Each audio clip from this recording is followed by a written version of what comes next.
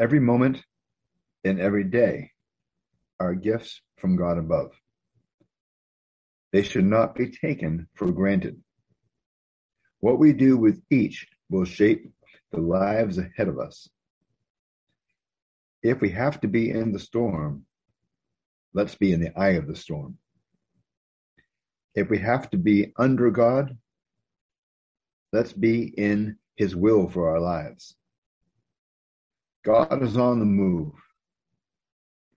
We need to find those who are moving according to his will and lock arms with them for the biggest impact our lives have to offer.